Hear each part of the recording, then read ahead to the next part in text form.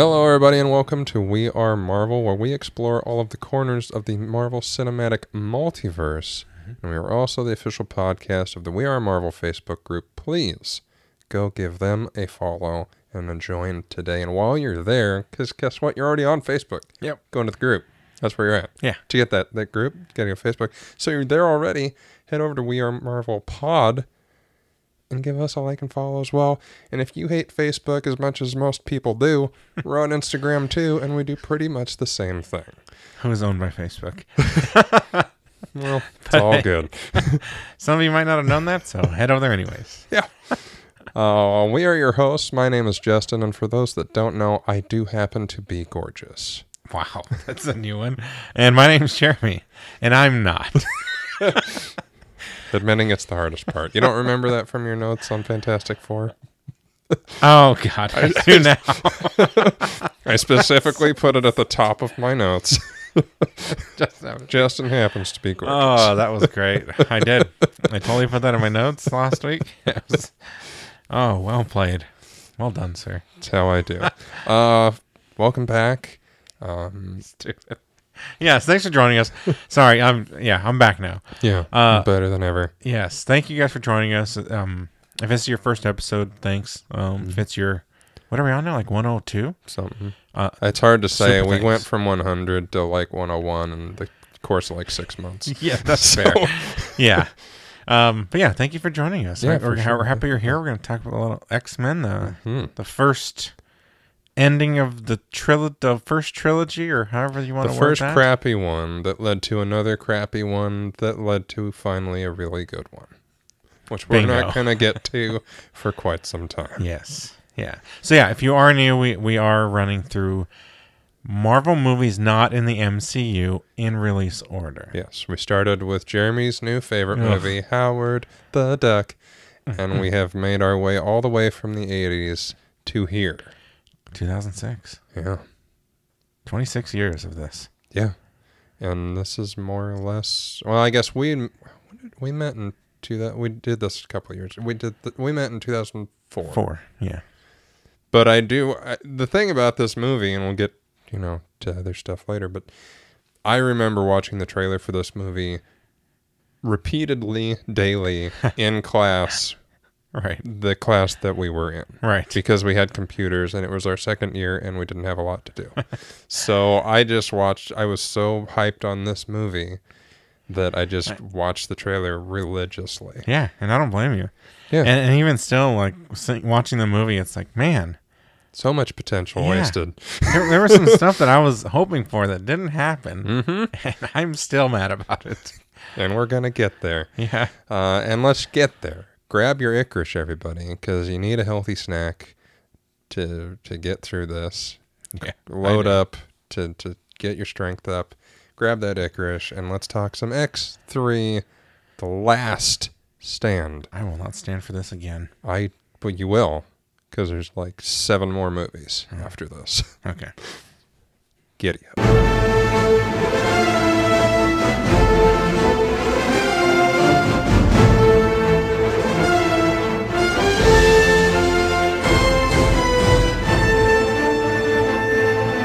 The government develops a cure for mutations, and Jean Grey becomes a darker, uncontrollable persona called the Phoenix for some reason, who allies with Magneto for other reasons, causing escalation into an all-out battle for the X-Men, kind of.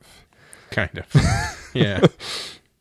Tagline for this, take a stand, because no one in this movie does. Directed by Brett Ratner, which we'll get into later. Yeah, we got a little fun fact about that later. A couple of them, including a recent one that was just divulged yesterday, which I thought was very disturbing because that keeps happening to us. It really does. It's so much Truman Show-ness going on. It's so wild. Yeah. Written by Simon Kinberg and Zach Penn, who have done a crap ton of Marvel stuff, especially back in these days. Based on X-Men by Mr. Stan Lee and Jack the King Kirby. Starring Hugh Jackman, Halle Berry, Ian McKellen, Famke Janssen, Anna Paquin, Kelsey Grammer, James Marsden, Rebecca Romaine, Sean Ashmore, Aaron Stanford, Vinnie Jones, Patrick Stewart, Elliot Page, and so many others. I just can't name them because they didn't really have a role in the movie. This released May 24th, 2006 at Cannes, and May 26, 2006 in the U.S. with a budget of $210 million and a box office of $460.4 million. So not bad. No, not bad at all. I mean, you're going off the success of X2, which was 3 years before this. Right. So you had the hype. And again, I watch the trailer all the time. Yeah. I was stoked. So, got that going for it. And, yeah. Yeah. So I'll just kind of go over my overall thoughts real quick, I guess, because that's kind of what we do anyways. Because that's at the part of the show we're at right now is actually our overall thoughts. Hey, so I keep think the curtain down, buddy. Don't let them see back there. Oh, sorry. Wardrobe malfunction. Gross. So kind of overall thoughts on this, because it's like you mentioned, the hype was there. Mm-hmm. There are some stuff that I completely forgot about, and some stuff that was just like ingrained in my mind that, like I mentioned earlier, still to this day that I'm disappointed about. Sure. The one that I'm disappointed about is Ben Foster with Angel with the wings, and I'm like, oh my gosh, yes, he's gonna have a freaking huge role in this. I'm excited for it. Well, and he was a huge deal then. I mean, he was the up and coming actor that Hollywood was shoving down our throats at the time, but we didn't mind because unlike your Sam Worthingtons and some of the others, he's actually really good. He is. Like, I love Ben Foster. I wish he did more stuff. I know, me too. I love the run where he had it, and then he just dropped off for some reason, and he does a few here and there, but I want more. Yeah, he's great. Yeah, but I was expecting more from him, and he was, yes, he showed up here and there, but it was always like, oh yeah, you're in this movie. Oh yeah, you're still here. Oh, that's what you're up to. It was so just random spots. You're back to save your dad, I guess. Yeah. And then you fuck off again, and then you show back up at the park or something. Yeah, that's cool. Yeah, it's such a, we'll get into it in the notes, but it's such a way, because the trailers, I guess, didn't make it seem like it was a bigger role. Maybe, I could have just been in my mind. But. Yeah, probably, but still, it could have been, and should have been, and I could say that about almost every character in this movie. That's fair. We even have some fun facts about it, actually. Perfect. So, one in particular that caused some problems and was just revealed this past weekend at the local, not local, but the Comic-Con in New York. I don't know where it was. I think it was New York. I have it written down, but I don't remember. All right. But I guess I didn't really give overall thoughts. I just kind of gave, I don't know what I gave. But back to overall thoughts. Complaining about Ben Foster is what you gave. In a good way. Yeah. In a I want more Ben Foster way. Who doesn't? Overall thoughts. It was better than I remember, but still not good. Like, there was missing pieces. You were almost there. There were so many parts where it's like, oh, you just missed it. Or, oh, why'd you go that direction? Yeah. But it wasn't. It is not a good one. Yeah. But I don't think it's the worst X-Men movie either. Or maybe it is because the others are better. It's kind of one of those things. That would make it the worst one if all the others are better. No, because X-Men Wolverine. See, and I toy with that because when I finished watching it, I was like, yeah, X-Men Origins. But X-Men Origins, to me, is great until he gets the adamantium. Okay. Once I haven't watched it in a long time. Same.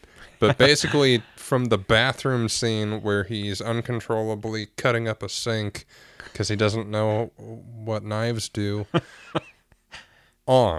it's garbage soup. But the beginning is pretty solid. Whereas this, I guess I can go into my overall thoughts. Like, I'm with you. Like, it's not as bad as I remember, but it's still not as good as it should have been. And I watched this on Disney Plus. Disney Plus, please give us some money. You have it to spare. Come on, you're raising your prices again. Yeah. It's an hour 45. Mm-hmm. What? I know. What in damn hell? Yeah. Like, and we'll get into it when we do they're not so fun facts, but that's what we call them. Like, they were in such a fucking rush to get this movie out. Right. And I get why, because it's the only successful thing Fox had done. But Fantastic Four was successful and has a sequel the following year, which we'll get to in a couple months or something, depending on what happens. Just let it breathe. Mm-hmm. When all the stuff happened, Because what happened is essentially Bryan Singer had a deal, and we'll talk about it more later, but then he left to do Superman Returns. Right. Taking James Marsden with him, which is why Cyclops is done the way that he's done, too. And it's a fine movie. I watched it recently because I was really hard up on Superman for a while, and it's fine. Right. I enjoyed it more. It's like I enjoyed it more than I remember enjoying it. Kevin Spacey aside, because he's a monster. But then they went through this whole thing of revolving door directors before they finally landed on Rush Hour, and it's just, it needed to be at least a half hour longer to make us give a shit about what was happening. Because every single thing, I was like, that's a cool idea. Yes. That's not done well. Right. That's a cool moment that doesn't matter that much because I don't care. Mm-hmm. Jean Grey being Phoenix in this is such a waste. It makes me sad. Yeah. Because they've done it twice now, and neither are good. I haven't watched the other one. It's better than this. Is it? Okay. Yeah. I haven't watched it in a while, but it is considerably better than this. Okay. But the Cure idea, I mean, it's from the books. It's a whole thing. They had so many great elements. They should have just ran with it. Yeah. And had Phoenix be for X-Men 4. Right.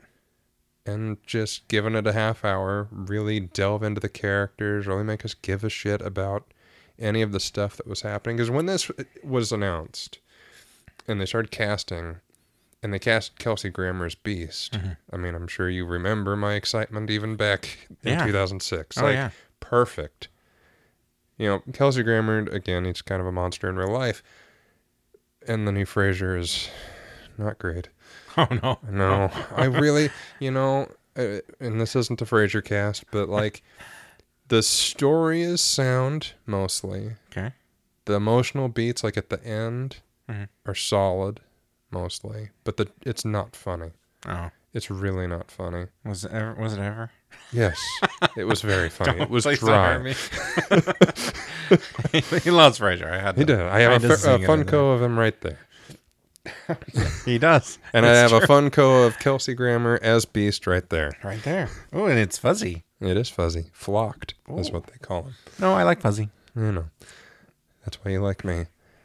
But it's perfect casting. I mean, if you've watched the X-Men cartoons from the 90s, if you've read X-Men comics, he is Beast. Yeah. Love him or hate him, he is so perfect for that role. Right. And we'll talk about it later, but the scene where he's with Leech and you see his hand turn normal is a great scene, and Kelsey does a great job with it. But even my wife was like, he's all about mutant rights in this, but in the other movies, he just wanted to get rid of his powers, which is true to book. Right. And so why is he all of a sudden have this dual thing? And I was just I kept throughout the entire movie, I was like, these X-Men movies are not known for continuity. Yes. And if you try and figure out continuity, even in the first 3 movies, your head's going to hurt because it doesn't quite make sense. Yeah. And then you tack on the McAvoy-Fassbender era, and it's even worse. Yeah. Because it really doesn't make sense. But at the end of the day, this movie is essentially wiped out by Days of Future Past for some reason. Yeah. They don't really say why or how, but it is. Yeah. And to kind of go back to that Beast thing, I would say that I would be okay with it. Early on, he wanted to get rid of his powers, get rid of it. I want to be normal. Because he still kind of does in this one. He understands the want for that. Yeah, and in X2, they show Hank McCoy on a TV screen in his... I mean, he has mutant powers already. Right. But he looks normal. Right-ish. He's a dude in a suit with glasses. I was really hoping for the transformation in this movie. Yeah. I really wanted it so very badly. Yeah. And that didn't happen. No. This made it seem like this is the way he always was, and that cameo Easter egg in X2 doesn't exist or matter. Right. Because he's been Beast in his blue furry form for ? Yeah, they just happen to have the same name. Yeah. And job title. And affiliation with the school. Yeah. And that's so many wasted opportunities. Because if you had him on the team from the first movie, you know, because he is a founding member of the X-Men, which was a nice touch. They do kind of allude to that. You could have had that progression. Right. Like, if they hadn't felt the need to make Nicholas Hoult the Hulk, basically, in Days of Future Past, and just kept him blue, and then in their third or fourth movie had that moment with Nicholas Hoult seeing his hand for the first time normal in a decade or two. Oh, yeah. Awesome. Yeah, that would have been good. But in this, it's just like, yeah, that's a great scene, but I don't care as much as, like, I care because I know the story. But anybody else, it's so base level, it doesn't matter. Right. Problem? It keeps falling. I just got to tighten it up real quick. There we go. Okay, so let's get into the nitty and the gritty. Yes. Because we've already been doing this for a while. If I don't get into it towards the end, remind me of how this reminds me of Infinity War. No. All right. Okay, somebody call in everyone, please. I'll put in my notes, and you could do the same with yours because it's a reminder for you. But I'll put Infinity War ? Jeremy. Your notes are in my email. Whose fault is that? Yours. You emailed it to me. Yes, but you didn't look at them until we hit record. So, and I'm done looking at them now. Burn. First bummer for me is no opening Xavier speech. Oh, okay. Because it was like a staple. It's like not having the Odin speech in Ragnarok. Like, there's a rhythm. It makes them feel more like a complete unit. Well, that's fair. Yeah. And that's what, I mean, they have Thor do one kind of in Ragnarok. Yeah. But like what you could have done, not that we're talking about Thor, but have Odin do one for Ragnarok, and then Thor has to do one for Love and Thunder. Right. And it's a whole thing. Yeah. And not having, I mean, and it's Patrick Stewart. You just want to hear him read the phone book anyway. Yeah. So, like, not having him, especially for such a big story, because it's Phoenix. Big deal. It's always a big deal when Phoenix shows up, unless they do it this way. And it was like, oh, that's not there. But the de-aging looked better than I remember. Yes, it looked better, but it was still very obvious. You sure? And there were just parts where it was like Uncanny Valley type thing with the eyes. I think was the biggest problem. Why are you changing anything with the eyes? Leave them. Well, we have to look less milky, I guess. Well, and my wife was bugging on that too, because like, well, wasn't Xavier walking? Why is he walking? Because in the other movies, he was crippled by now. Yeah. And then that was the first instance where I was like, just don't. Like, it's not, you're gonna. Yeah, you're not gonna. And the way I tried to explain it is it's kind of like how the JJ Star Treks are its own timeline. All right. So. Which, that's what we have right now in the MCU, is different timelines. Sure. I mean, they never explain it in that way to make it clear or helpful. They just go, we're starting over, but then in the second one, we're going to bring all these people back because we have to do Days of Future Past in our second movie. Yeah. For some fucking reason. It's a good movie. It just bothers me. Fox has this need to, like, pick all of the big stories and do those first and then shit on the rest of it. And it's just like, then they're like, oh, people still like these. Okay, well, what do we do now? We want to make more. Let's do this. Anywho, seeing Stan Lee is always a pleasure. And the other guy that they show, I think he's mowing his lawn, is Chris Claremont, who worked on X-Men. Oh, okay. Yeah. Very nice. I believe he was on the run when they introduced, like, Wolverine and Storm and Colossus and Nightcrawler and that giant-size X-Men. I'm sure you've seen the cover 2 billion times where they're all bursting out of Oh, okay. That, I believe that was when Claremont was on. Oh, very cool. Yeah. Nice. Angel cutting off his wings was brutal. Yeah, still. Yeah. And you know it's coming and you've seen it. And it's graphic. Yeah. And it's what made me think about one of the reasons why I don't like this movie is it's too bright. Okay. Every scene in this movie is very shiny and lit, like brightly, whereas Not the like other cool movies kids. felt dark and dingy. It wasn't like we were in the Okay. DC universe, but there was just a tone, literally a tone, Mm-hmm. to those movies that made them feel more gritty and dark and real. Okay. Whereas this, it felt like I'm watching a movie. That's fair. Yeah, I can kind of see what you're talking about. Yeah, and that scene was when I first kind of thought about it. Because it is a brutal scene, but it just felt so clean. It felt so squeaky, like I'm watching a Disney cartoon, so none of this actually has much weight. Right. And then, of course, we only see Angel a couple times, so it really doesn't. Yeah.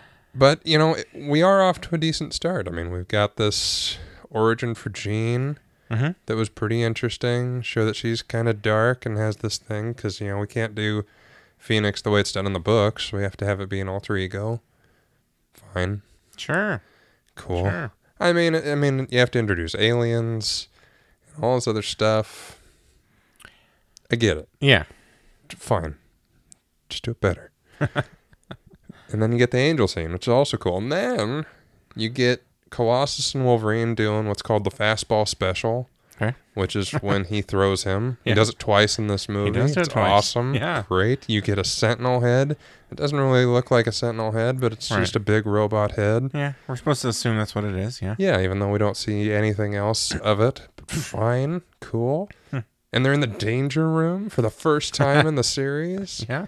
Because it took them 3 movies to remember they have the danger room for some reason. Like, this movie had stuff. It did. It had a lot of potential. There was a lot of parts where it was like, ugh, you're so close. Yeah. Like, this is cool, but then you just ruined it. Yeah. A lot. Several times. I know. In a row. At Yeah. the end. It just makes me sad. I know. I have obviously a special shout out to Kelsey as Beast. Right. He looks perfect. He I does. love He the looks style. I had dressed as him for Halloween. I think I still have it on my Facebook page. Probably. I took some werewolf costume stuff, like a werewolf wig and the claws, and I spray painted them in my garage blue. I took a newspaper and just sprayed them all blue, and then I bought a lab coat and put on my nice-ish clothes. Yeah. Painted my face all blue, grew my beard out a little bit. Yeah. I remember the picture. We posted it on our other podcast's Facebook page. Mhm. Yeah. Like, You can reprise the role? if it wasn't for painting my face blue, I probably still have the stuff, honestly. Like, if I Really? You looked hard collect enough- things? You keep things for a while? Sometimes. It's, passing every once in a while. But yeah, I think I might still have it Oh, somewhere. man. That would be great. Yeah, You should do it. Listeners, we'll see. write in. If I didn't have to paint my face blue, because I did a whole thing where I was really into Halloween, and I, like everybody else in the universe, I dressed as Heath Ledger's Joker that Okay. Halloween and painted my face white and black eyes and hair green and shit. Yeah. It's getting it out. Oh, really? That's the tough part? Yeah. Okay. I mean, now I have a wife where I can go, did I get it all? That's fair. But still, like, then you're the one that has to clean the shower now. Because, like, I'm an adult. I can't go, Mom, there's paint in the shower. I don't have better technology these days, right? I would hope so, but I still don't want, like, when I'm a kid, I don't care about paint in the drain. Like, Yeah. I don't even think about it. But now I go, if that paint is in my drain and it damages my drain, I have to pay to get it fixed. I don't want that. I don't think the paint damages the drain. It's just the... Wouldn't you think? No, it's just paint. It's all watered down. I guess. But wouldn't it? Yeah, but eventually it would dry. I think it's too watered down. There's too much liquid in there. I don't think that's how paint works. But I don't know. I'm not going to risk it. I'd love to do it, though. Anyway, he's great. I love the look. I love It's a great look. his mannerisms. Like, again, he is Beast, which is fantastic. Yeah. I did think it was weird that they started the meeting and then they were like, "Hey, the meeting started," and then he goes to go to the meeting. It's like, shouldn't you already been there? Well, you mean the way that they kind of shanghaied him in the meeting anyway? Yeah. I don't think that it's almost like they were trying to screw him from the get-go. Kind of, but if that was how we were supposed to see that, they should have been like, "Hey, they'd like to see you." Be like, "Oh, you guys had a meeting. Now you're inviting him." Mm-hmm. But instead, it was like, "Oh, the meeting started. Okay, I'm on my way." It should have been one about line. to start. Right. Yeah. About to start. One word. Yeah. About to. Damn. And then we get a cameo that doesn't matter from a character who's supposedly Bolivar Trask. Right. In name only, of course, because he has absolutely nothing to do with anything that is associated with Bolivar Trask. If you don't remember what that name is, it's Peter Dinklage in Days of Future Past. He creates the Sentinels. And I remember hearing that name and going, oh, I know that name. Yeah. But yeah, for this movie, it was just hey, here's a little Easter egg, you nerds. And here's the thing.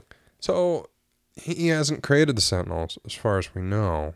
There are no Sentinels in this universe, so far as we know. Right. What were they fighting in the Danger Room? Giant robots. I mean, I guess so. Why? That's a good question. Like, some of the funnest parts of the X-Men animated series from the 90s was the Danger Room stuff. And they did fight holographic Sentinels. And the whole thing about the Danger Room is that it's like hard light projections or something. Like, they're not real, but they can still damage them and be damaged by them. Right. And there's different settings. They even mention the different settings in the, I think it's parameters or something in the movie, but there's different difficulty settings. Okay. You can set it to for just how dangerous it is. Right. And how intense it is. But even back in 2006, I was like, well, wait a sec. We had Bolivar Trask who created the Sentinels, but there's no mention of that here. Otherwise, that would be a bigger deal. Right. But we just saw a Sentinel. Yeah. Or did we? Yeah, I guess we didn't. But why'd you make it look like it's close to one? I mean, I guess that's, again, it's good enough for the Fox universe where right. It's just a giant robot. I think you're right. Like, they're just fighting a big giant robot for training. Right. And like, I think you're right. It's a Fox thing. It's somebody said let's put it in. Fox was okay with it. Yeah. But they don't care the meaning behind it. Yeah. Like every other character in this movie. Yeah. When you get the menagerie of nonsensical cameos and wasted potential that is the air quotes brotherhood of mutants for this movie. Yuck. But we get the mutant cure, which is very cool. Leech, who in the comics and cartoons is he's a mutant, but he's part of like I think they're called the Warlocks or Morlocks or something. They live in the sewers, kind of like the mutants in Futurama. Okay. Yeah. Do you watch Futurama? I've watched quite a bit a long time ago, but Well, you should watch it. It's a great show, and it just came back for 10 episodes, and they're pretty great. All right. Anyway, it's like that. Okay. And they have it be... the kid looked really familiar. I looked him up, and he wasn't in anything that really rang a bell. Really? Yeah. Because I thought the same thing. I was like, hey, that's the kid that always looks creepy, and here he is again looking creepy. Yeah. Nothing else? I mean, you feel free to look him up. Yeah, because I was going to, but I didn't. And I did. I IMDb'd him, and I was like, none of these sound as familiar as they should for what this kid's face makes me think of that it should. All right. So maybe it's a different creepy kid that looks very similar to this kid. Magneto raises his army of mutants at the Mutant Town Council meeting in the rundown church.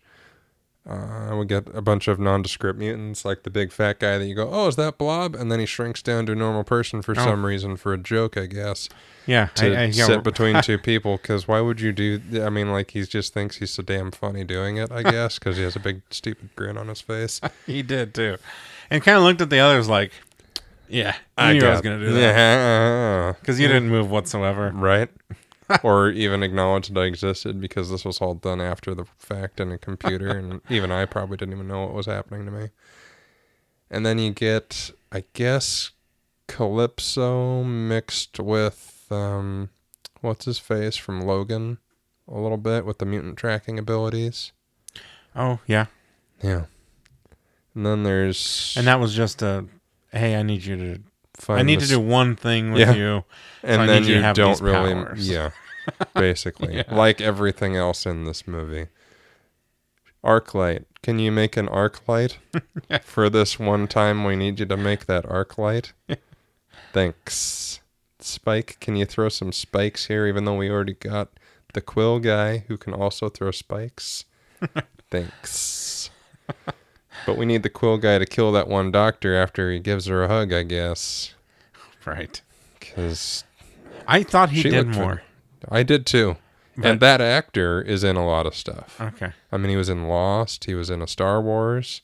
Okay. He's done a ton of stuff. He's one of those like, oh, he's in that thing. Right. Okay. He's in Saw. Like, he's done a ton of shit. Yeah, I for some reason I remember him doing more. And I think we all remembered a lot of things in this movie being more. And yeah. Or not. And you're right, that doctor looked familiar in the video than she did in person. They look like two different doctors. But I think they're supposed to be the same. No. Oh, wait, I'm thinking two different doctors. You are thinking of two different Yes. doctors. Yeah, there's the one that worked with Worthington Yes. on The Cure. She looked familiar. And then She- there's the one who's supposed to be Moira, which is Rose Byrne's character from First Class.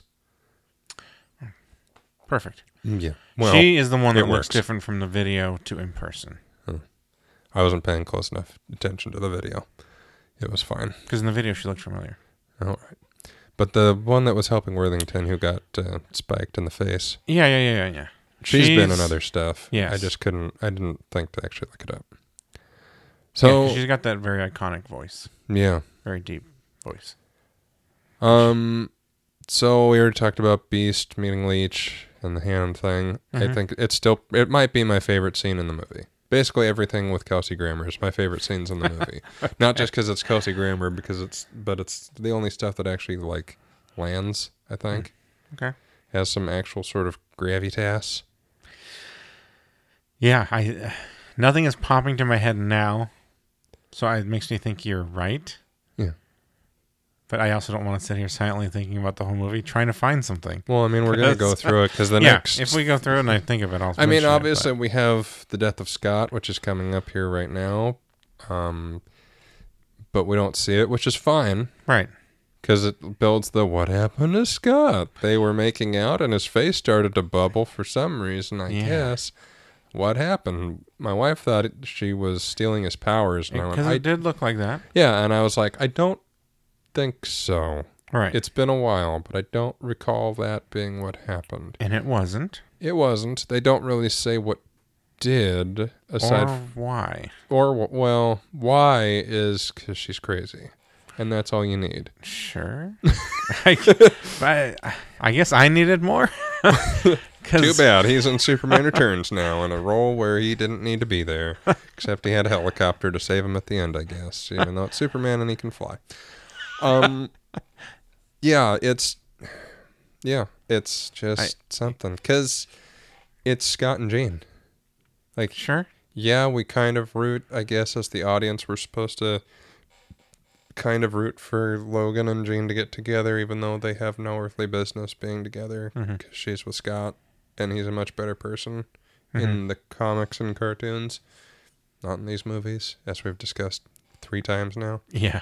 But, like, of all the times they've wasted Cyclops, this is the most irritating.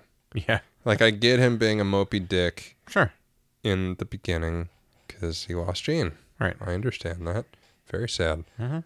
But then, and again, the reason why is Superman Returns. Right. And I will say he had a great line where he kind of, claps back, if you will, to Logan with the, we don't all heal as quick as you. Yeah. I thought it was a great line. It is a great line. Because there's some meaning to it. There is. In a better movie, that's a great line. Yeah.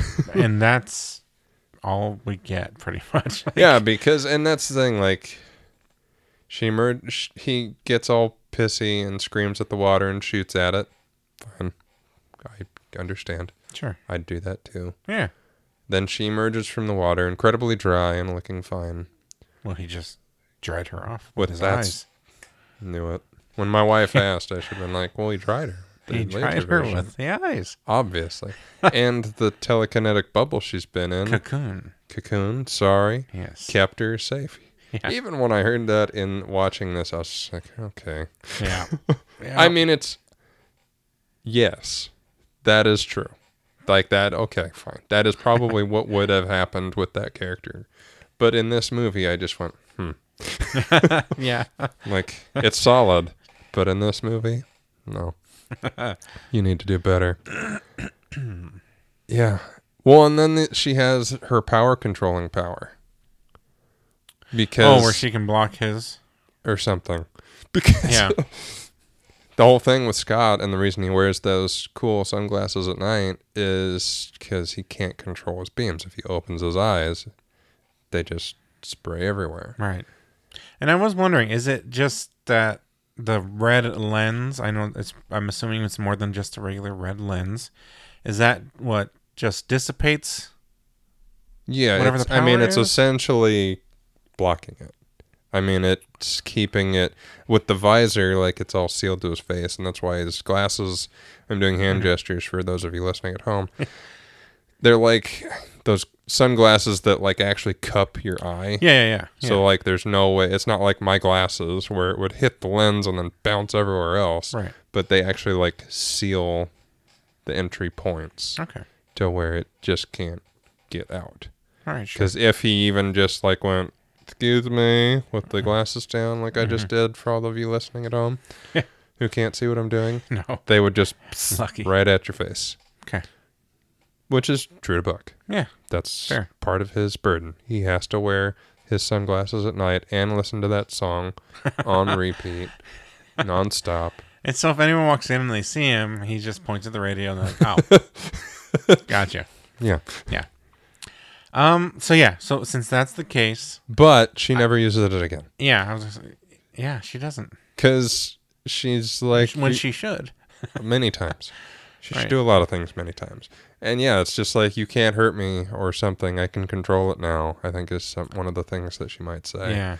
And you see the light dim in his eyes, the red light, not the life in his eyes. Well, that's that later. Too. Yeah, it does happen. And it goes away, and it's fine. And he's just like, you see those beautiful blues. Yeah, you're back, and you're great. I'm going to go do a couple Sonic the Hedgehog movies now. It's going to be terrible for everybody involved. And then they're not that well. The first one's not that bad. I haven't seen the second one. See, I like the second one better than the first one because it's more. Yeah, I watched the first one. I was like, fuck. Yeah. Well, because I watched the Super Mario movie. I love the Super Mario movie. Have you watched that? Yes, they're totally different things. No, they're not. They're two video game movies based on wacky mascot characters. One is live action, one is not. Doesn't have to be.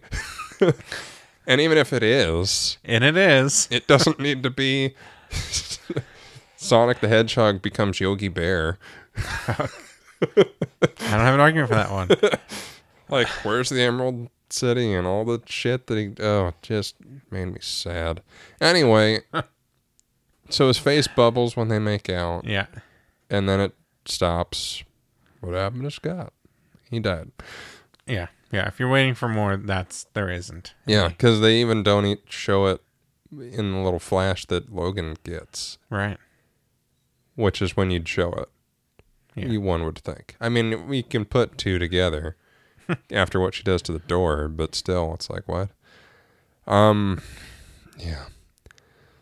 So we hear about Jean's rageful second personality called the Phoenix, and it's being suppressed by psychic blocks that Xavier's implemented to control her powers.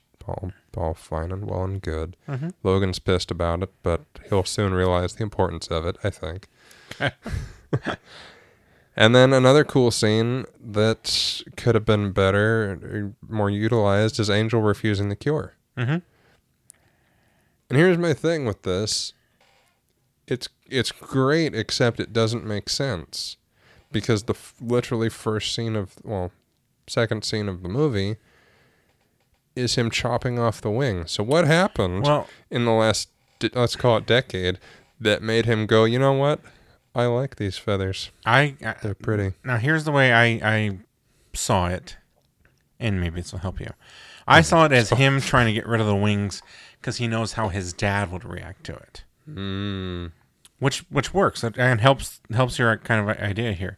If he's so worried how his dad's going to react to it, and he knows his dad wouldn't like it, so he's trying to hide it and get it away, which he is doing. Sure. And making a mess all over the bathroom and doing it. But yeah, blood in the sink and all that. All the feathers. So now his dad is trying to get rid of them again, and he's trying to please his dad, but just can't go through with it. Because he really wants them. And is okay with it. I just fixed the movie for Justin. Well, for this one scene. Well, I mean, I agree with you. Right. Looking at it that way works. Okay. However, with that in mind, do that then. Like, have that be the I do think that is what they were doing. Well, then they did do that. And that's the thing. It's just like, give me, and it's not like Captain America: First Avenger where I'm like 10 more minutes of a cool fight scene of him and the Howling Commandos coming together as a unit really would have set this movie on a new plateau that would have been perfect. This, like, you need a half hour, which is a long time in movie terms, and maybe even like 45 minutes, where you actually, like, give these characters some character. Yeah. Because it's a cool idea.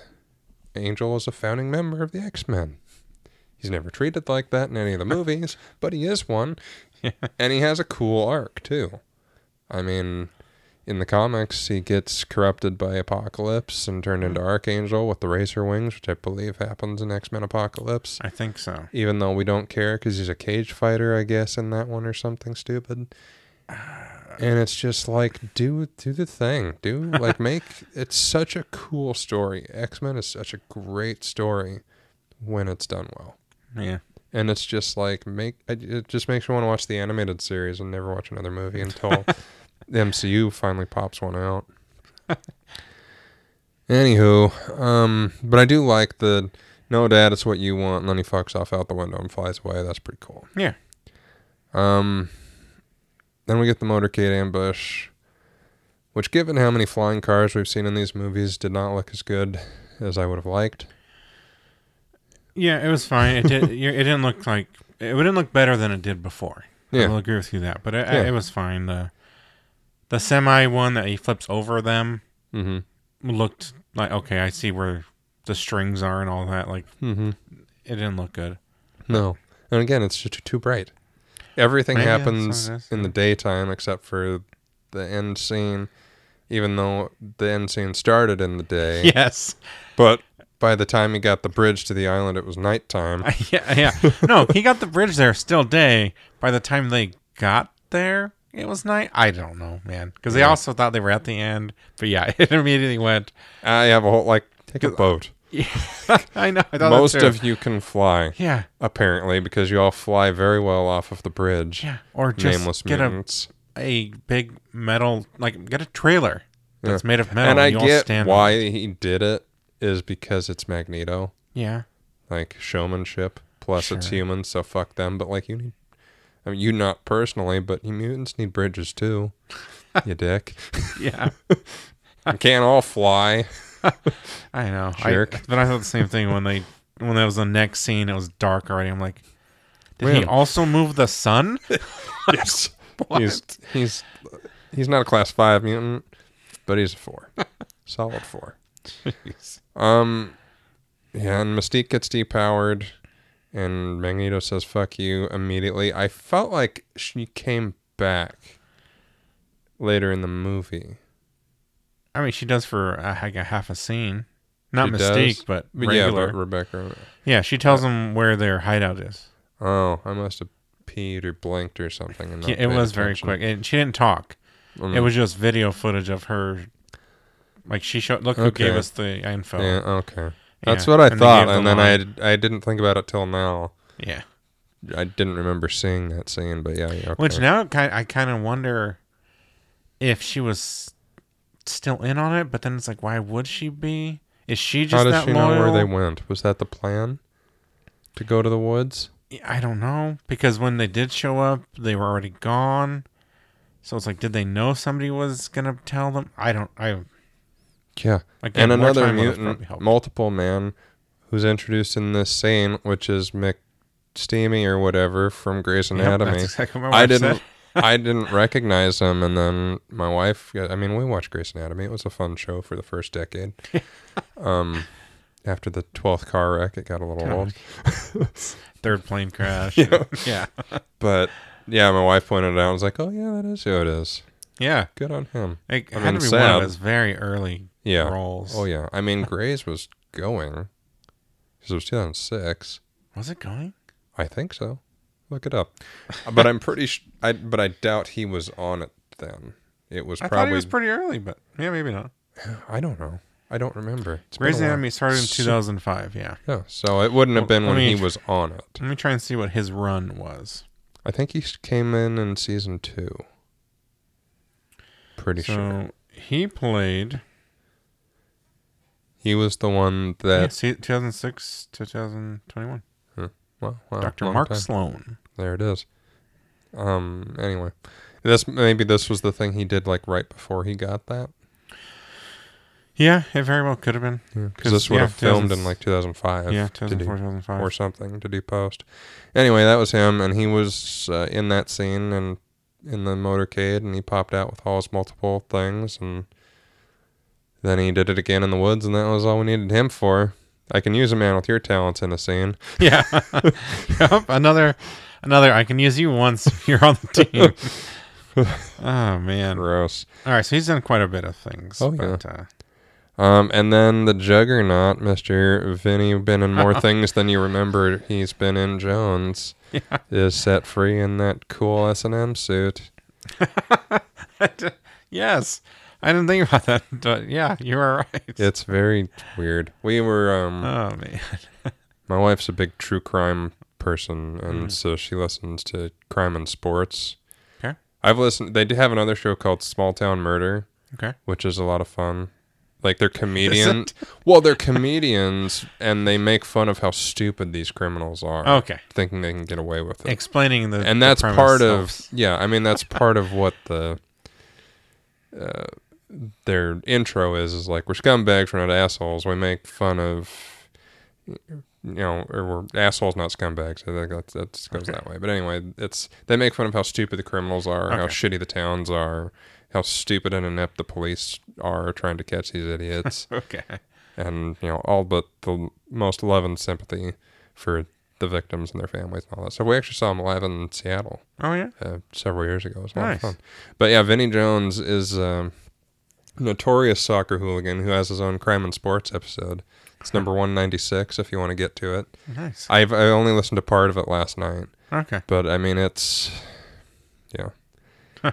I like him. I mean, he's a cool actor. Like, I mean, Lock, Stock. What's the other one that's basically Lock, Stock, but Snatch? It's not Snatch?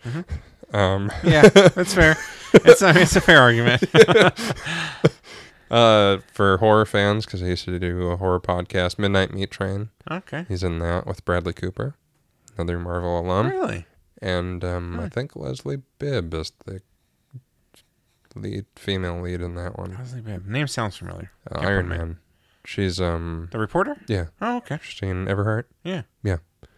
So nice. It's a weird movie, but Midnight, and it's just, I remember seeing the box. I bought it at Walmart, and it was called Midnight Meat Train, which passing by that title, you go, Yeah. And then you read it, and I saw the cast, and I went, okay. It's a great movie. And the title makes sense. Okay. Now, did you just post in our group chat that you were watching, or was that Brandon?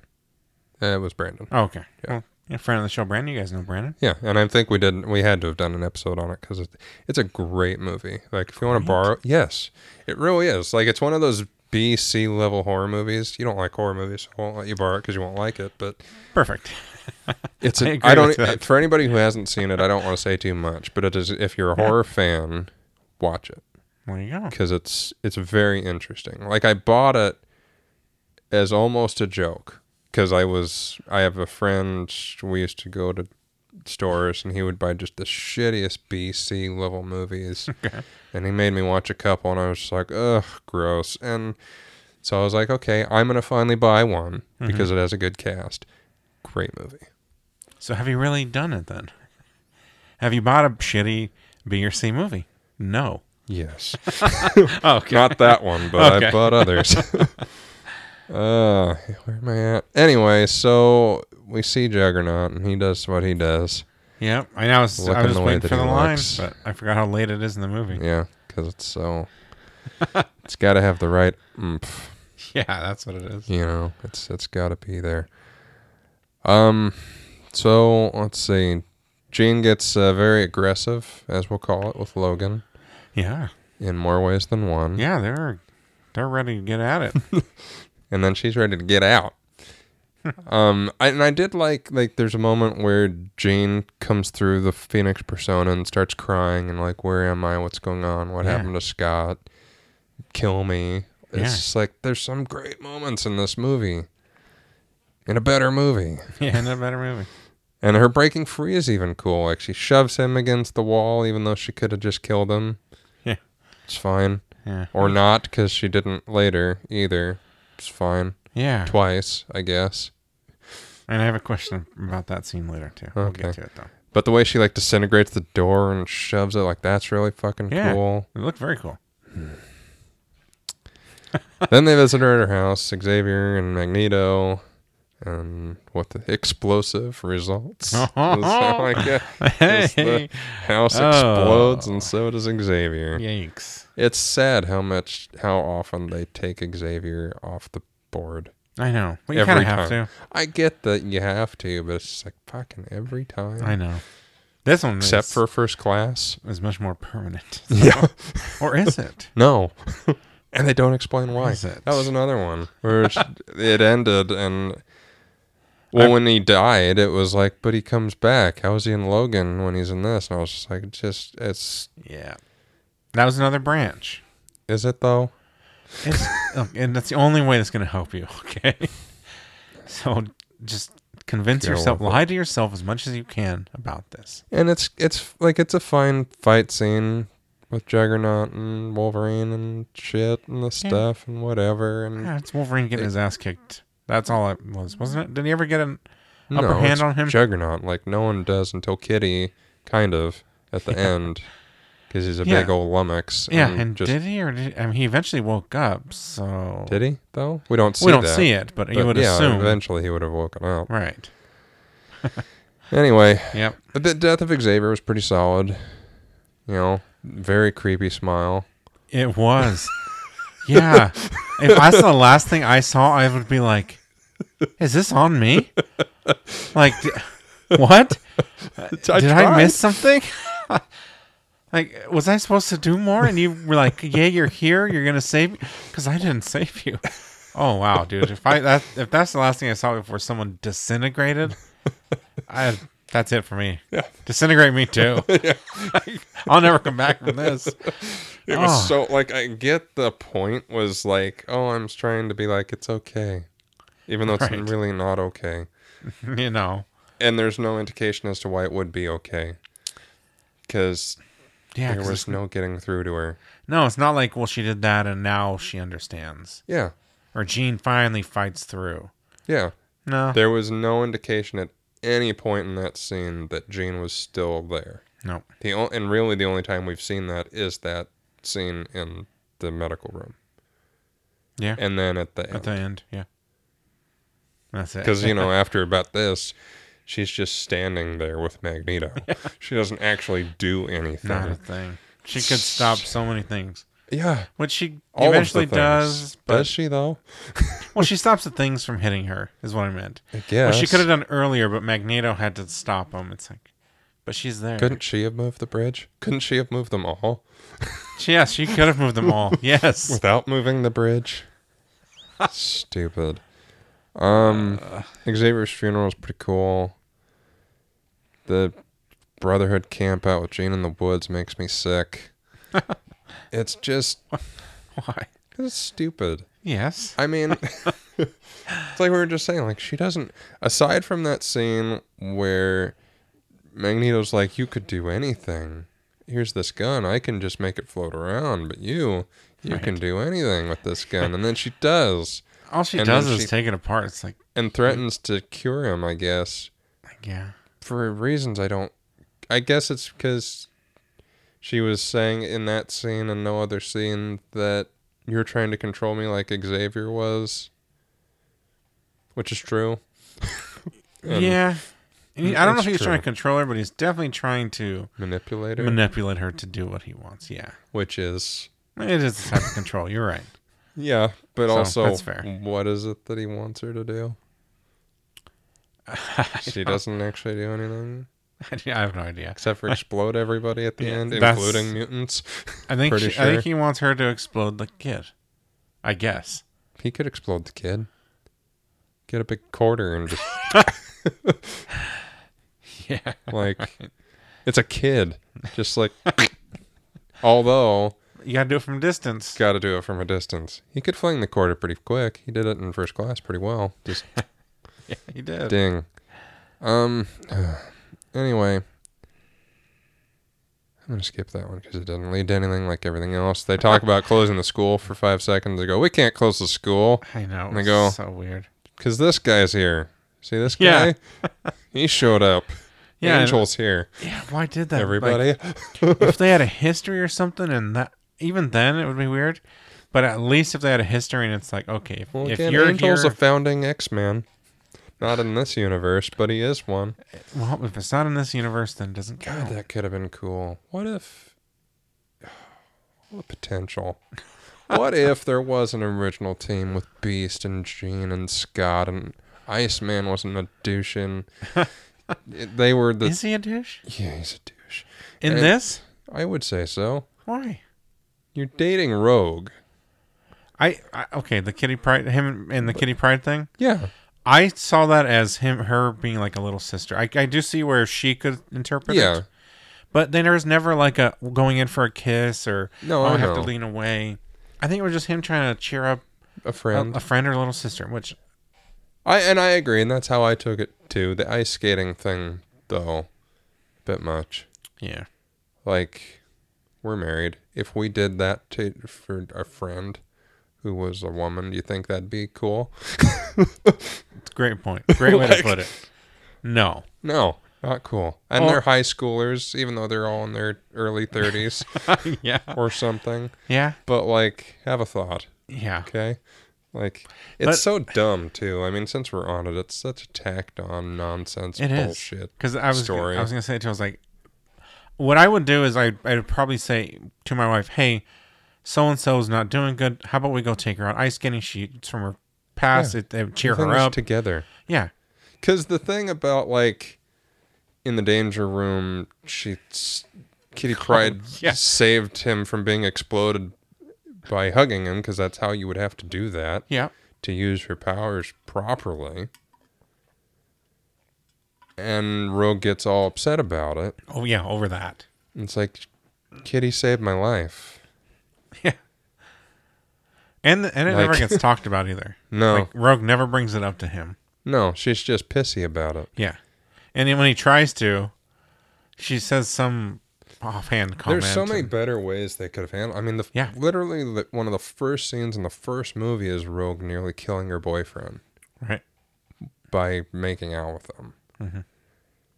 And yet there's no real indication, even in 2, that... I guess in 2 they're like, we're figuring it out and shit like that. But there's no evolution of that story to where we just can't figure it out or we had to break up because of it. Right. Like, you have to be reminded that they're even supposed to be in a relationship. Right. Aside from the fact that Rogue's pissed at Iceman, like, you kind of, it's not even a point. Yeah. And again, if you would have had a scene where they went to kiss, but he backed out at the last second. Because he was too afraid to. Yeah. Or something like some more than just the little squabbles they had. Yeah, because I mean, even in the cartoons and stuff, like Rogue is the character that wants the cure because she can't, and she even says it in this movie. I can't even shake someone's hand. Fair point. Right. That's all you need. You don't need this forced love triangle that isn't even a love triangle. It's just Right. a bunch of misunderstandings that could have been cleared up with one semi-rational conversation. Mm-hmm. Yeah. Oh, it's such I a know. waste. Yeah, could have just. Yeah, I can't hug my friends. Yeah. That's a great reason. Yeah. But The kids at school are still scared of me right. because they can't get too close to me. There's so many better. Yeah. Yeah. It's so... But it's there's 2 female characters and 1 male one. Yeah. We have to have a trial of triangle. Yeah. Do ya? Yeah. It's just sad. I did like Pyro attacking the Cure facility. That was pretty brutal. Yeah. It was a bit out of left field Yes. and a throwaway scene. Yeah, but I guess it would be something that they're starting to, because then after that you got the speech from Magneto, Yeah. so you would have some sort of terrorist attack like Yeah. that. So But the fact that Bobby just so happened to also be there for some reason. yeah, I mean, he was he looking, was looking for for Rogue. but why that one? And Yeah, why- was she there? And I don't think so. Why were you looking there then? Yeah, In another movie with more scenes in it, that would make a lot of sense. But yeah, as terrorism often does, it just leads to more, rallying against it. yeah, Like, you're not convincing the government to go, oh, well, no, we'll just do what he says. yeah. No, they're going to fight back Right. because that's what you do. Yeah, And so they go, well, we have this guy who can control metal. We're immediately going to stop using metal. Thought. Probably should have been doing that from the beginning, but we'll leave it there. yeah, But literally the next scene is, okay, well, we're going to start using plastic weapons for our weaponized Cure. I did like Beast getting pissed about weaponizing the Cure. yes. That was good. Like, we skipped over it. I forgot to put it in my notes. But that was nice because, and again, in a better movie where there was some actual pacing and development, like, that would be a cool moment for his character. Cooler moment for his character to be like, you just told me about this Cure. Right. Now you're weaponizing this Cure. So it's not going to be voluntary. You're going to force people to do it if you don't like the way they act. Right. Not cool, bro. He would have said it better because it's Kelsey Grammer and Beast, but Okay. not in this movie, but in a different movie, could have said it better. God, we're so close to the end already. Just I know. Oh, yeah. gross. We're Because almost it goes from all of this, and then it's like, okay, then we get Logan tracks down Jean in the woods, takes on the Brotherhood at the camp and fails miraculously. Mm-hmm. Then the army ambushes the camp because it worked well for the strongest, mutant we know. I'm sure the army will do fine, but they know they're coming, I guess. Yeah, I don't know. Again, that brings me back to the Mystique thing. Like, Yeah. if she was still in on it, then why a scene with only your mutant buddies did you just ditch her like that? Like, why didn't you say anything? I don't know. Maybe it's to trick the audience. I guess. It but worked. you didn't do it. I guess. Did it? It's got us talking. It's okay. Yeah. And Multiple Man had his single use Yep. to be multiple in the woods and then get arrested again. Man. And then I did like seeing Beast suit up, obviously. The others suit up too, which is nice, I guess. And then we get the infamous Golden Gate Bridge scene. Yeah. It is Yeah. cool looking. It doesn't make sense when you think about it for more than 5 seconds. Yes. But it is cool. And the other thing was, like, when they got onto the bridge, it looked like there were a lot of them. When he moved the bridge, it looked like there were about 5 of them. Yeah. When he landed, there were like 100 of them. Yeah. And maybe that's why it took so long, because the others weren't on this part of the bridge. I guess. And So it's just they're like, like- take the ferry, for Christ's sakes. I know. Like, be cool. There is a boat that goes out there. Yeah. Maybe not anymore, because it's not a tourist attraction. Yeah, but back then it was. Well, I guess in this universe In this it wasn't universe, because yeah. it's a government But still- facility, I guess. But still, you can get a boat. There's still Yeah, boats. steal one. You're a villain. Don't move a bridge. There's You know what so it took many to other build options. that bridge? I think people died building that bridge. Like, come on. Probably. That's the last option if I were to be like, I need to get to that island. Well, I'm going to take this old bridge and move it. Here's the other Even thing. if I could. So, and obviously we talked about it took a very long time to move the bridge, obviously, because it was day when it started. It was night by the time it landed. Yeah. Then the X-Men show up and just sort of like boss the army around, and they're cool with it. Immediately. Well, did they show the powers yet? They all had cool superhero landings. No, I meant the villains, the Magneto Brotherhood. Yeah, I think what did they do so far? I don't remember. I mean, they landed a bridge. That's pretty impressive. I guess, yeah, that would be enough. Right? That bridge was over there. Now it's here, and you're all here flying off this thing, even though I don't think all of you can fly. You win. Yeah. But, like, I was thinking of, like when the Avengers and the army or whatever fight Ultron, and Pietro gets winged by the bullet. Yeah. Like, there's nothing like that. Or when Steve in the first movie lands in front of the army and they're like, why should we listen to you, fucking dude in blue? Right. And then he takes out a Chitauri and they go, okay, well, listen to you.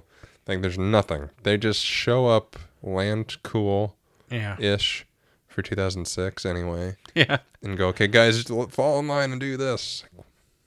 No, thank you. Yeah. Yeah, you got a point. I didn't think about it until now, but yeah, why would they listen to them? You're just going to have us line up and then turn around. The only person they might recognize is Beast. Yeah. Because he's part of the government. Probably not anymore, even though he gets a promotion by the end of the movie or something. Yeah. Yeah. Because he did a good job fighting mutants or something. That's how that works. I don't know. Oh, and then... Yeah. Like, I mean, there's some cool stuff. But the bowling pin noises when Juggernaut rolls over the army guys. I didn't even notice it. I'm so glad I didn't. And it was just like, I forgot about it, and then I heard it. I was like, you fucking kidding me? Oh my god. Bowling pin noises. And then they top that with I'm the Juggernaut, bitch. Yeah. Don't you know who I am? No. No. Why would I'm the Juggernaut, bitch. So? Yeah. And also, I'm on the other side of this wall. I can't hear you. And also, what is that? So? You're the Juggernaut.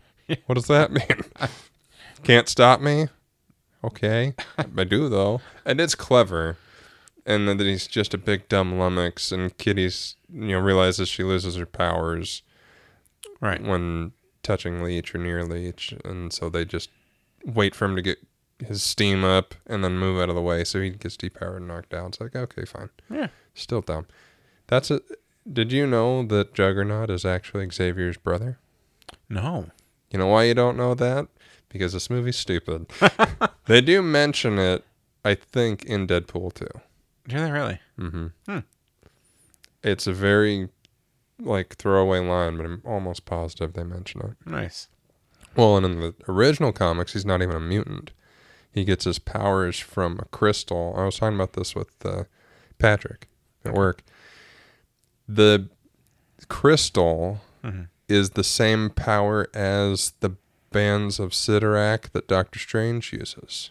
Oh. Yeah, which I did not know. I always knew it was a crystal that started with a C, and I didn't. But apparently, it's the same entity that Doctor Strange harnesses powers from to do those red bands that he uses for to tie down Thanos. Oh, yeah. That is the same as the energy and the bands that Juggernaut traditionally has on his arms apparently keep him from being injured when he's bulldozing through stuff. Very cool. Yeah. So, fun a fact. Lot deeper than just nothing, because that's what we get. Yeah. Yeah. Yeah, and he's also Xavier's stepbrother. Right. You'd never know. No. And bald head? well, I mean, I don't remember. I think there's a point where he doesn't. Yeah, there's a point where he doesn't have the helmet on. Yeah. Yeah. Because Anyway, so Wolverine and Beast have kind of a team up fight, which is cool. Kelsey Grammer doing stuff, so it's fun, even though it probably wasn't Kelsey doing the fighting. Probably not. In a lot of the stuff, but still, it's a cool design. And then Angel swoops in with the win to save his dad from being. How did he know to be there? Yep. Where was he? Yeah. What's up with the timing? Did he have a shirt on? I don't remember. Probably not. There's no shirt with holes for your wings. There should be. Yeah, you're right. I mean, it's an impressive catch, but when I saw that scene, I was just like, this is the definition of wasted potential. Yeah. Because there's so many actual scenes you could put in this movie. Yeah, if we would have deepened the relationship. Exactly. If we could have got more scenes with the two of them to show the relationship, and it's not good, and he hates his father now, and this and that, and his father thinks, oh, you're such a waste, or anything, that kind of stuff. Yeah. And then to come in and save him, be like, no, I'm not a waste, and God, there's so much you could have done. Yeah. But no, it was just, nah, Dad, I don't want the cure. Jump out window. Yeah. Next scene, I'm saving you, Dad. Yeah. Oh, well, I'm going to keep curing people that want to be cured, I guess. And that, even that character is not, even if you don't even have Angel in the movie, he doesn't deal with anything. No. Like, I came up with the cure. Okay, thanks. Cool. And then doctor. It doesn't matter who you are. Yeah. You already have a doctor. Have her be the cure maker. Well, and that's the thing. It's just, it's so depth. There's so much depth that could happen if they had just paid attention to the comics. Because, a founding member of the X-Men's father has a cure. His son is an X-Man. Of course he's okay with having his wings. He's a hero, using his powers for good, and his father doesn't understand that or accept it. Great. Sounds like a good story. I think so. So his dad comes up with this cure and tries to force it on him. Yeah. Because he cares more about, the prestige of, and, getting rid of the shame of having a mutant for a son. Right. So, but the son refuses that cure because he's okay with being a mutant. He's been a mutant for years. Oh, interesting. He's a hero. He's an X-Man. But he's a hero. He can't just leave his father to be plummeted off a big building by some randos. Of course not. So he saves him, and their relationship may never be perfect, but at least he can accept that his son is a hero. Yeah. Using his gifts to save others and him. Yes. Huh. No. The audience would never get that. I don't think. It's too deep. That's too much stuff. What I want is the fight we've been waiting 3 movies for, Jeremy. Yeah? Pyro versus Iceman. I almost called him almost called him Assman, but it's all relative.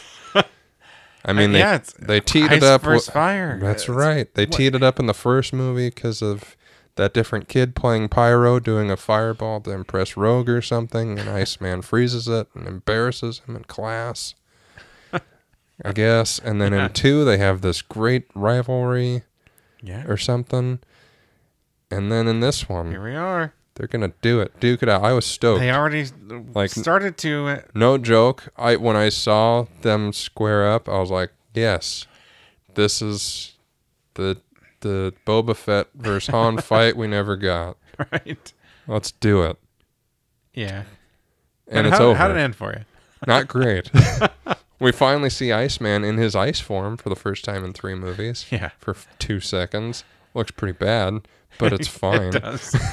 Yeah. Oh, yuck. Should have stayed in school, though. Yeah. That's what that scene is for. Stay in school, kids. Yeah. Iceman say, stay in school. Who? What? Why? No. We get another fastball special as a diversion. Yeah. Again, in another movie. Kind of clever. Do you ever learn? Because he's held him up by his metal stuff many times. Yeah. And then this time, I finally learn. I get it now. I'm going to use it to screw you, old man. And then Beast sticks him right in the chest with like 6 of those things. I thought it was 4, but it could be 6. It was a lot. It was more than 1. It was more than needed. Yeah, for sure. Well, I mean, it's man, he's pretty strong. Here's another thing. He's pretty old. Most of the mutants were cured with 1. Magneto took, let's call it 4. Right. And because the movie's over in about 5 minutes. So in about 3 minutes, he's fine. Yeah. Which is great because I guess the cure doesn't last. Right. But that's bad because the cure doesn't last. Yeah. But it doesn't matter because this movie doesn't lead to anything. No, this is it. But hold on, Jeremy. There's a big plot point we haven't talked about. Oh. Since they escaped from the mansion and didn't do anything else, Okay. Jean Yeah. is Phoenix right now. Right. You might not know this because she hasn't done anything since that thing in the woods with the gun. But she is Phoenix in this movie right now. Yeah. And she's about to let loose on Wolverine and anybody in her path. And she does. She does. Disintegrates buildings and all sorts of shit for some reasons I don't remember. I think she just... I gotta know, what is Wolverine's pants made out of? Adamantium. But it's that, like, chainmail so he can still move. Yeah, because everything else just disintegrated. Even some of his body and skin and muscle and all that. It's pants, good. It's wherever the Hulk gets his pants. I guess. They shop at the same store. I mean, that's where Wolverine started, was fighting Hulk. He was a Hulk villain. Hulk 181. And I get Check it out. It's for kids. You can't have his butt cheeks hanging out. Yeah, but... You could have also blocked it with all the other debris. Or shot it a different way. Yeah, there's that too. Like, all you need is one shot for the ladies of Hugh naked. Yeah, just a side shot. Yeah. Yeah. Just a leg up and down to do, for perspective. Yep. And call it good. Close-ups from there on. Waist up from there. Yeah. It's fine.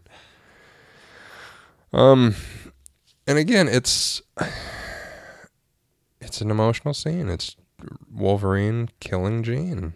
That's a big deal. Her coming to her senses for some reason again and asking him to. Right. Great scene in a better movie. Yeah. Yeah. But Rogue returns to the mansion depowered and can hold Bobby's hand because that's all she has ever wanted. We know that because she was crazy for most of this movie for little to no reason. Yeah. Leech has joined the school, which is nice because they'll depower everybody he comes into contact with. Yeah, even close to. Yes. Yeah. With little to no explanation as to how they got around that to be around the rest of the students. Yeah. I didn't even think about that till now. No? Because he joined the school at the end. Did. Yep, and he hugged Storm and... Yeah. Yeah. I mean, unless they're in a situation where they need their powers, I guess it's not that big a deal. Right. But, like, anybody that sits next to him in class wouldn't have their powers at the moment. No, like if you got Mystique in this class, right, where she doesn't wear any clothes and she gets depowered, she's now naked in there. Well, I don't know how many of the mutants are like that, but there's some where this could be very inconvenient for them. Yeah. I mean... I was about to say some stuff, but I'm not going to. Yeah. Anyway, Beast becomes the UN ambassador for mutants.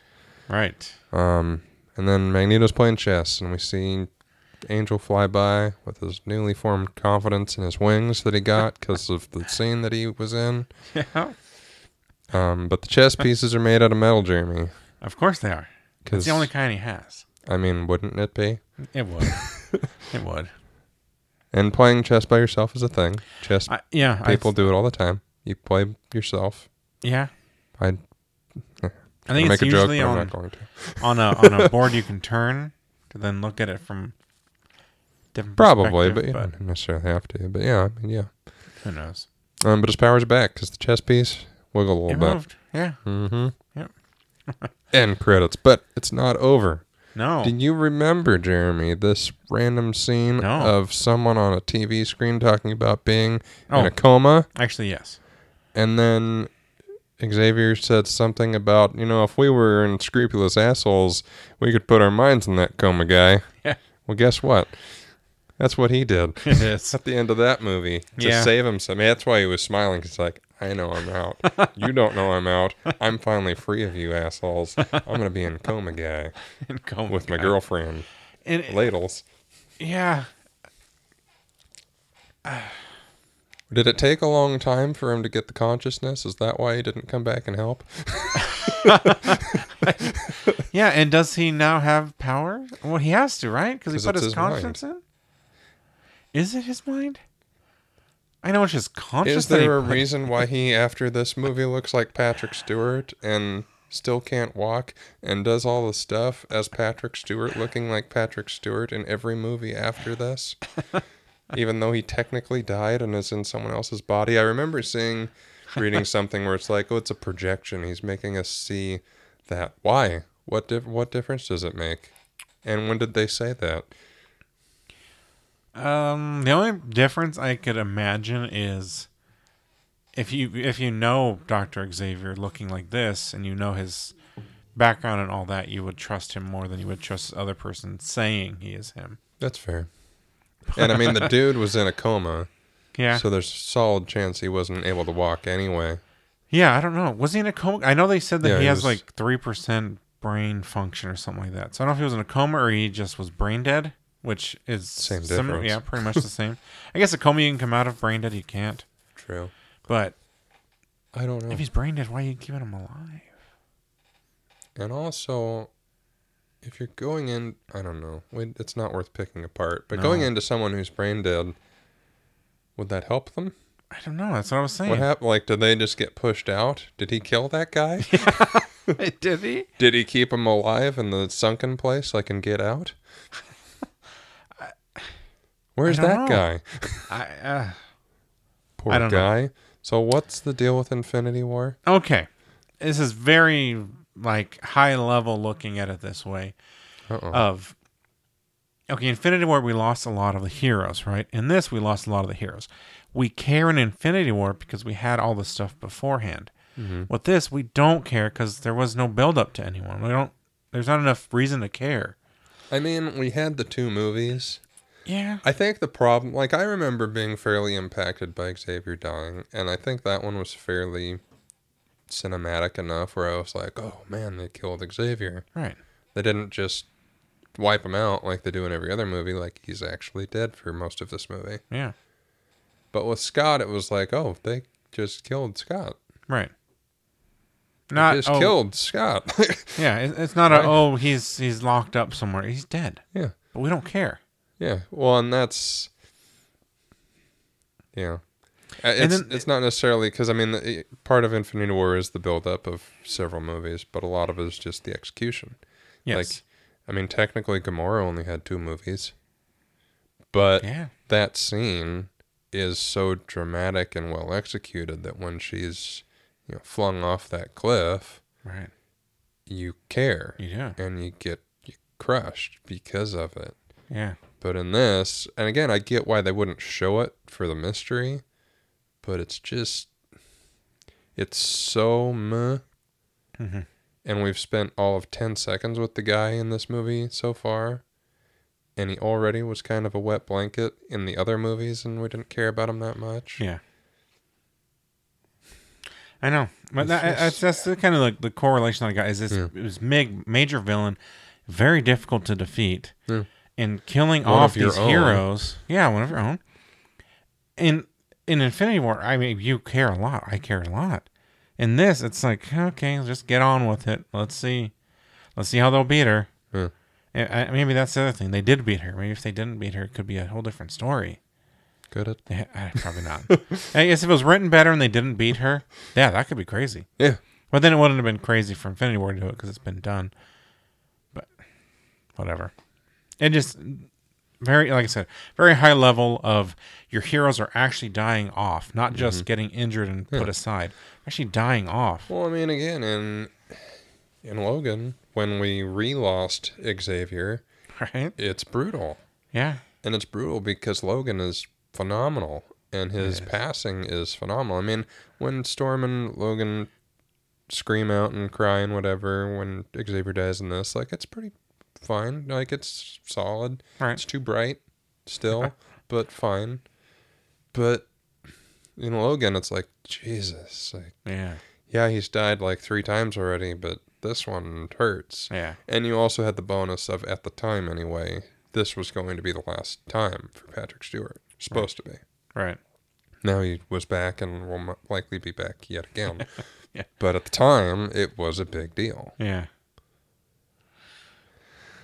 Just let down. Anyway. But not the worst movie. No, it was fun. Let's get into some fun factoids and some Eastery eggs. I think I have Easter eggs on here. You want me to go? Yeah. All right, fun fact. First fun fact here. Bryan Singer was in the middle of a 3-movie deal made with 20th Century Fox, beginning with X2 in 2003 and keen to make X3. But he and Fox were unable to come to terms. During this time, Warner Brothers offered him the chance to direct Superman Returns immediately. Singer informed Fox that he was going to take this opportunity and would still like to return to direct X-Men 3. As a consequence, his deal was terminated, and Matthew Vaughn briefly joined the production before he backed out. News on More on that later. Yeah. Brett Ratner was the finalist for the director's role for X-Men in 2000, having experience of making a successful movie out of a rushed production with Rush Hour. Oh, which I remember liking those movies at the time. Yeah, 1, 2, 3. Then they stopped, thank God. Or didn't they make a 4 with... Maybe they did. Oh, they did, didn't they? I think so. Gross. Or was the 4th one... I don't know. What's the one with Jackie Chan and Owen Wilson? Shanghai Noon? Yeah. Does that have any correlation? Are those connected at all? No. Okay. They have Jackie Chan in them. Maybe that's all it is. And a funny guy with an So the same annoying movie. voice. Yeah. Owen Wilson's voice isn't annoying. I love Owen Wilson, especially in Loki. Loki's Yeah, been he's so great. good. It's so good. Speaking of Brett Ratner, this past weekend at New York Comic Con, it was New York, I told you, Matthew Vaughn commented on what may have actually led to his departure from the film. Quote, "One of the main reasons I actually quit X3, and it was a true story, and I don't care if I'm not meant to say it, but Hollywood is really political in an odd way. I went into one of the executive's office and I saw an X3 script, and I immediately knew that it was a lot fatter. I was like, what the hell is this? This draft? Oh, don't worry about it. Like, no, I'm the director," Vaughn said during the panel. "I'm worrying about this draft. Tell me what it is." Wouldn't tell me, so I grabbed it from him. It was like a crazy moment, but I grabbed it, opened the first page, and it said, "Africa, storm, kids dying, have no water. She creates a thunderstorm and saves all these children. Okay, it's a pretty cool idea." Then, when Vaughn said the executive pointed out the scene was only included to get Barry to agree to appear in the flick, and the studio wanted to axe the moment after Barry signed her contract. Quote, "They said it was the Halle Berry script because she hasn't signed up yet, but once she gets what she wants it to be and she signs up, we'll throw it in the bin," the filmmaker added. And I was like, wow, you're going to do that to an Oscar-winning actress who plays Storm? I'm out of here, so I quit. Yeah. I could so see Fox doing that. I know. I wish this was like a no way, dude. Yeah. Not possible. You're just trying to get in the news, but no, this totally seems like I mean, I know that Fox he would do. listens to the show and knew that we were doing X3 today, so he, you know, Why else would this news be popping up before we record? I agree. Yeah, it's It is pretty wild, though. it is crazy. Yeah. Crazy. All right, let's go to the next one. Mm-hmm. Rebecca Romaine and James Marsden's roles were reduced substantially when this movie was rushed into production, and the two cast members had prior scheduling conflicts. So that explains that. So I you don't know. mentioned the James Marsden one. Do you know what the Rebecca one was? I have no idea. I'm sure you could IMDb her and see what else came out around 2006. Kelsey Grammer was so keen to play Beast, who could blame him, that he agreed to do an audition. This was the first time Grammer had auditioned in over 20 years. Which makes sense. Yeah. And he's so great in this role. As a person, he's a monster, but in this role, it's just fantastic. I was really happy to see him back in Days of Future Past. Yeah. At the end, I was like, that's a really cool Easter egg for me. And nobody else. Maybe somebody else. There's got to be at least two of us. Yeah. The whirlwind wire stunts performed by Halle Berry made her so nauseated that she vomited in one scene, and the crew had to bring in buckets for her before shooting her fight scenes. Oh, That sucks. that does suck. Oh, man. When Bryan Singer was going to direct, he and his writers Dan Harris and Michael Dougherty wrote a treatment solely based on the X-Men storyline, The Dark Phoenix Saga. The deceased Jean Grey returns with a new, more destructive personality called the Phoenix. She would be manipulated into joining the Hellfire Club. Sounds interesting. by their telepathic leader Emma Frost. Sigourney Weaver was intended for the role. A three-way battle occurs between the Club, who wants to take over the world, the X-Men, who want to save their comrade, and Magneto's Brotherhood, who want the Phoenix for their own plans. At the end, to save everyone, Jean kills herself, but her spirit lives on and transcends into a divine being, which Geordi compared to the Star Child in 2001: A Space Odyssey. Sounds lovely. Sounds, yeah, real nice. Better than what we got, at least. So I figured out what Rebecca Romijn was doing in 2006. Okay. Or around there, at least. She might have been doing Lies and Alibis. Okay. Might have been doing Man About Town. Okay. Or might have been doing a TV show, Pepper Denise. 13 episodes of that. She did all that in 2006 along with X-Men The Last Stand. So she was busy.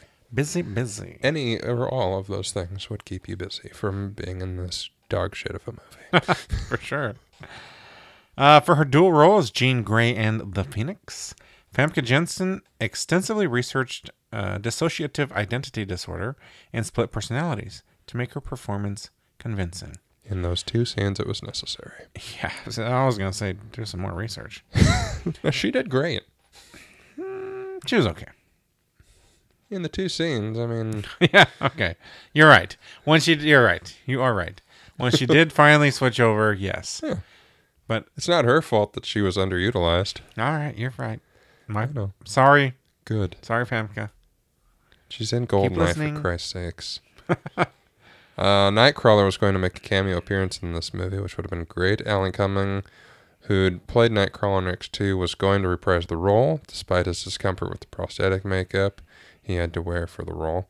The cameo was so short, however, the filmmakers felt the long and costly makeup process was not worthwhile, so he was omitted from the movie.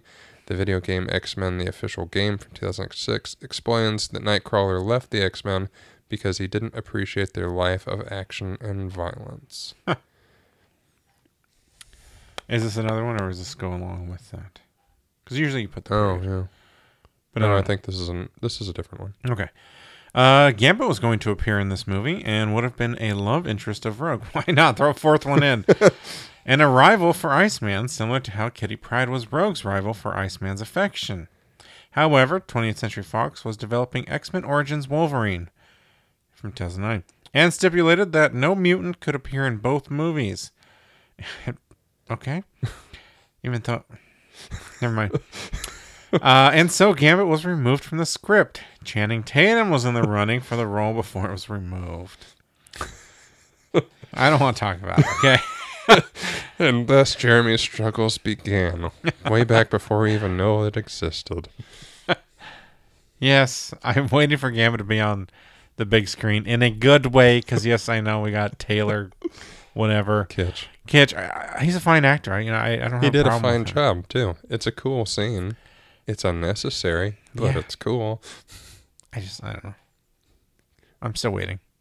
I love the cannot be, and yet we got someone who was basically Blob, but not for a stupid throwaway. But we also got Wolverine. Well, I mean, that's a given. It's a Wolverine movie.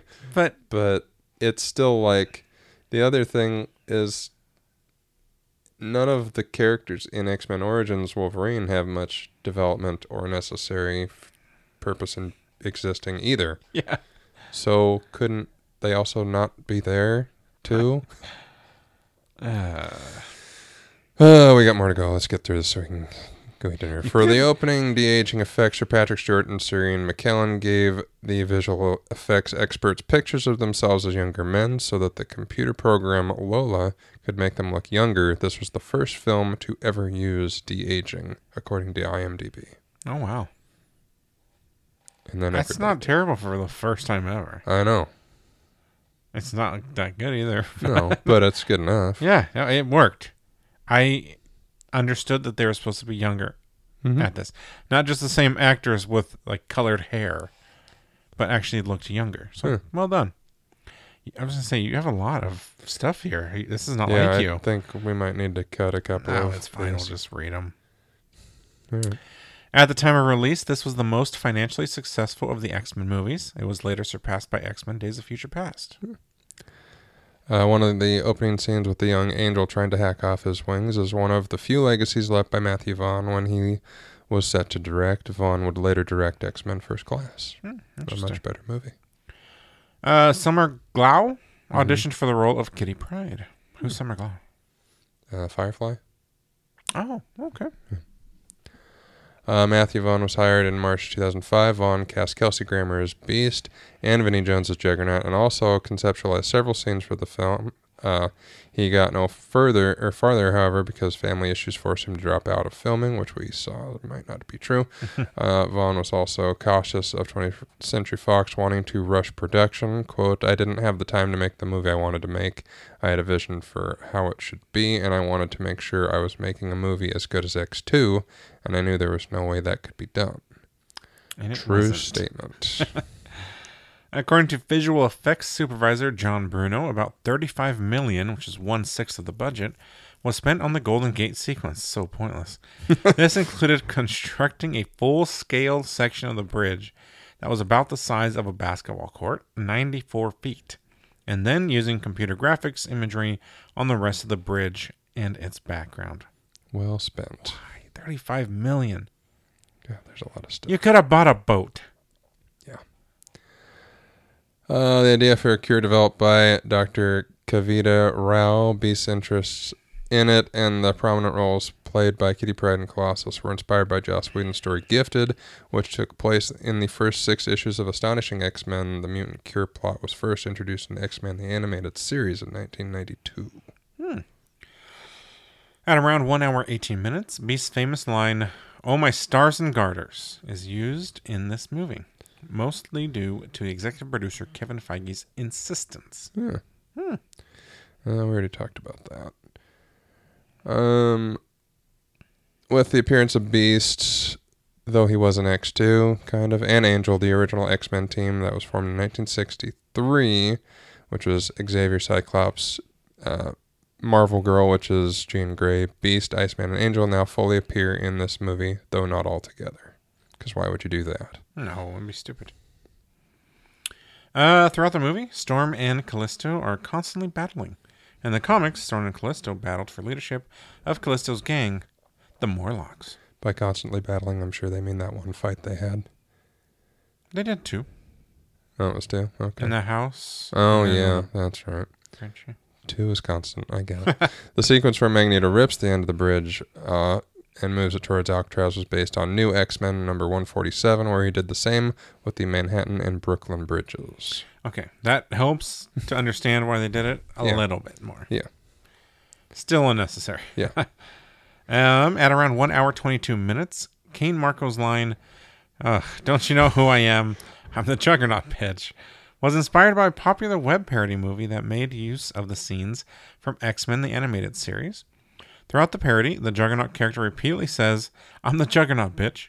According to Wikipedia, Brett Ratner has a link to this parody on his own website. Okay.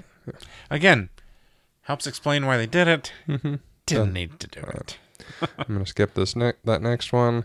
At around 32 minutes in Angel's first scene, Dr. Rao opens a case containing the cure, on which is the code XM89248.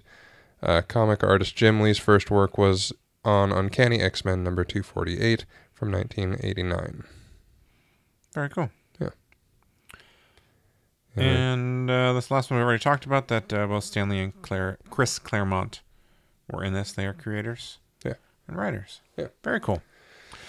That was a long one. Yes. It was a short movie, but we talked a lot about it. Yes. There's a lot of problems and better ways of doing it. And I think we covered it all. I would say so.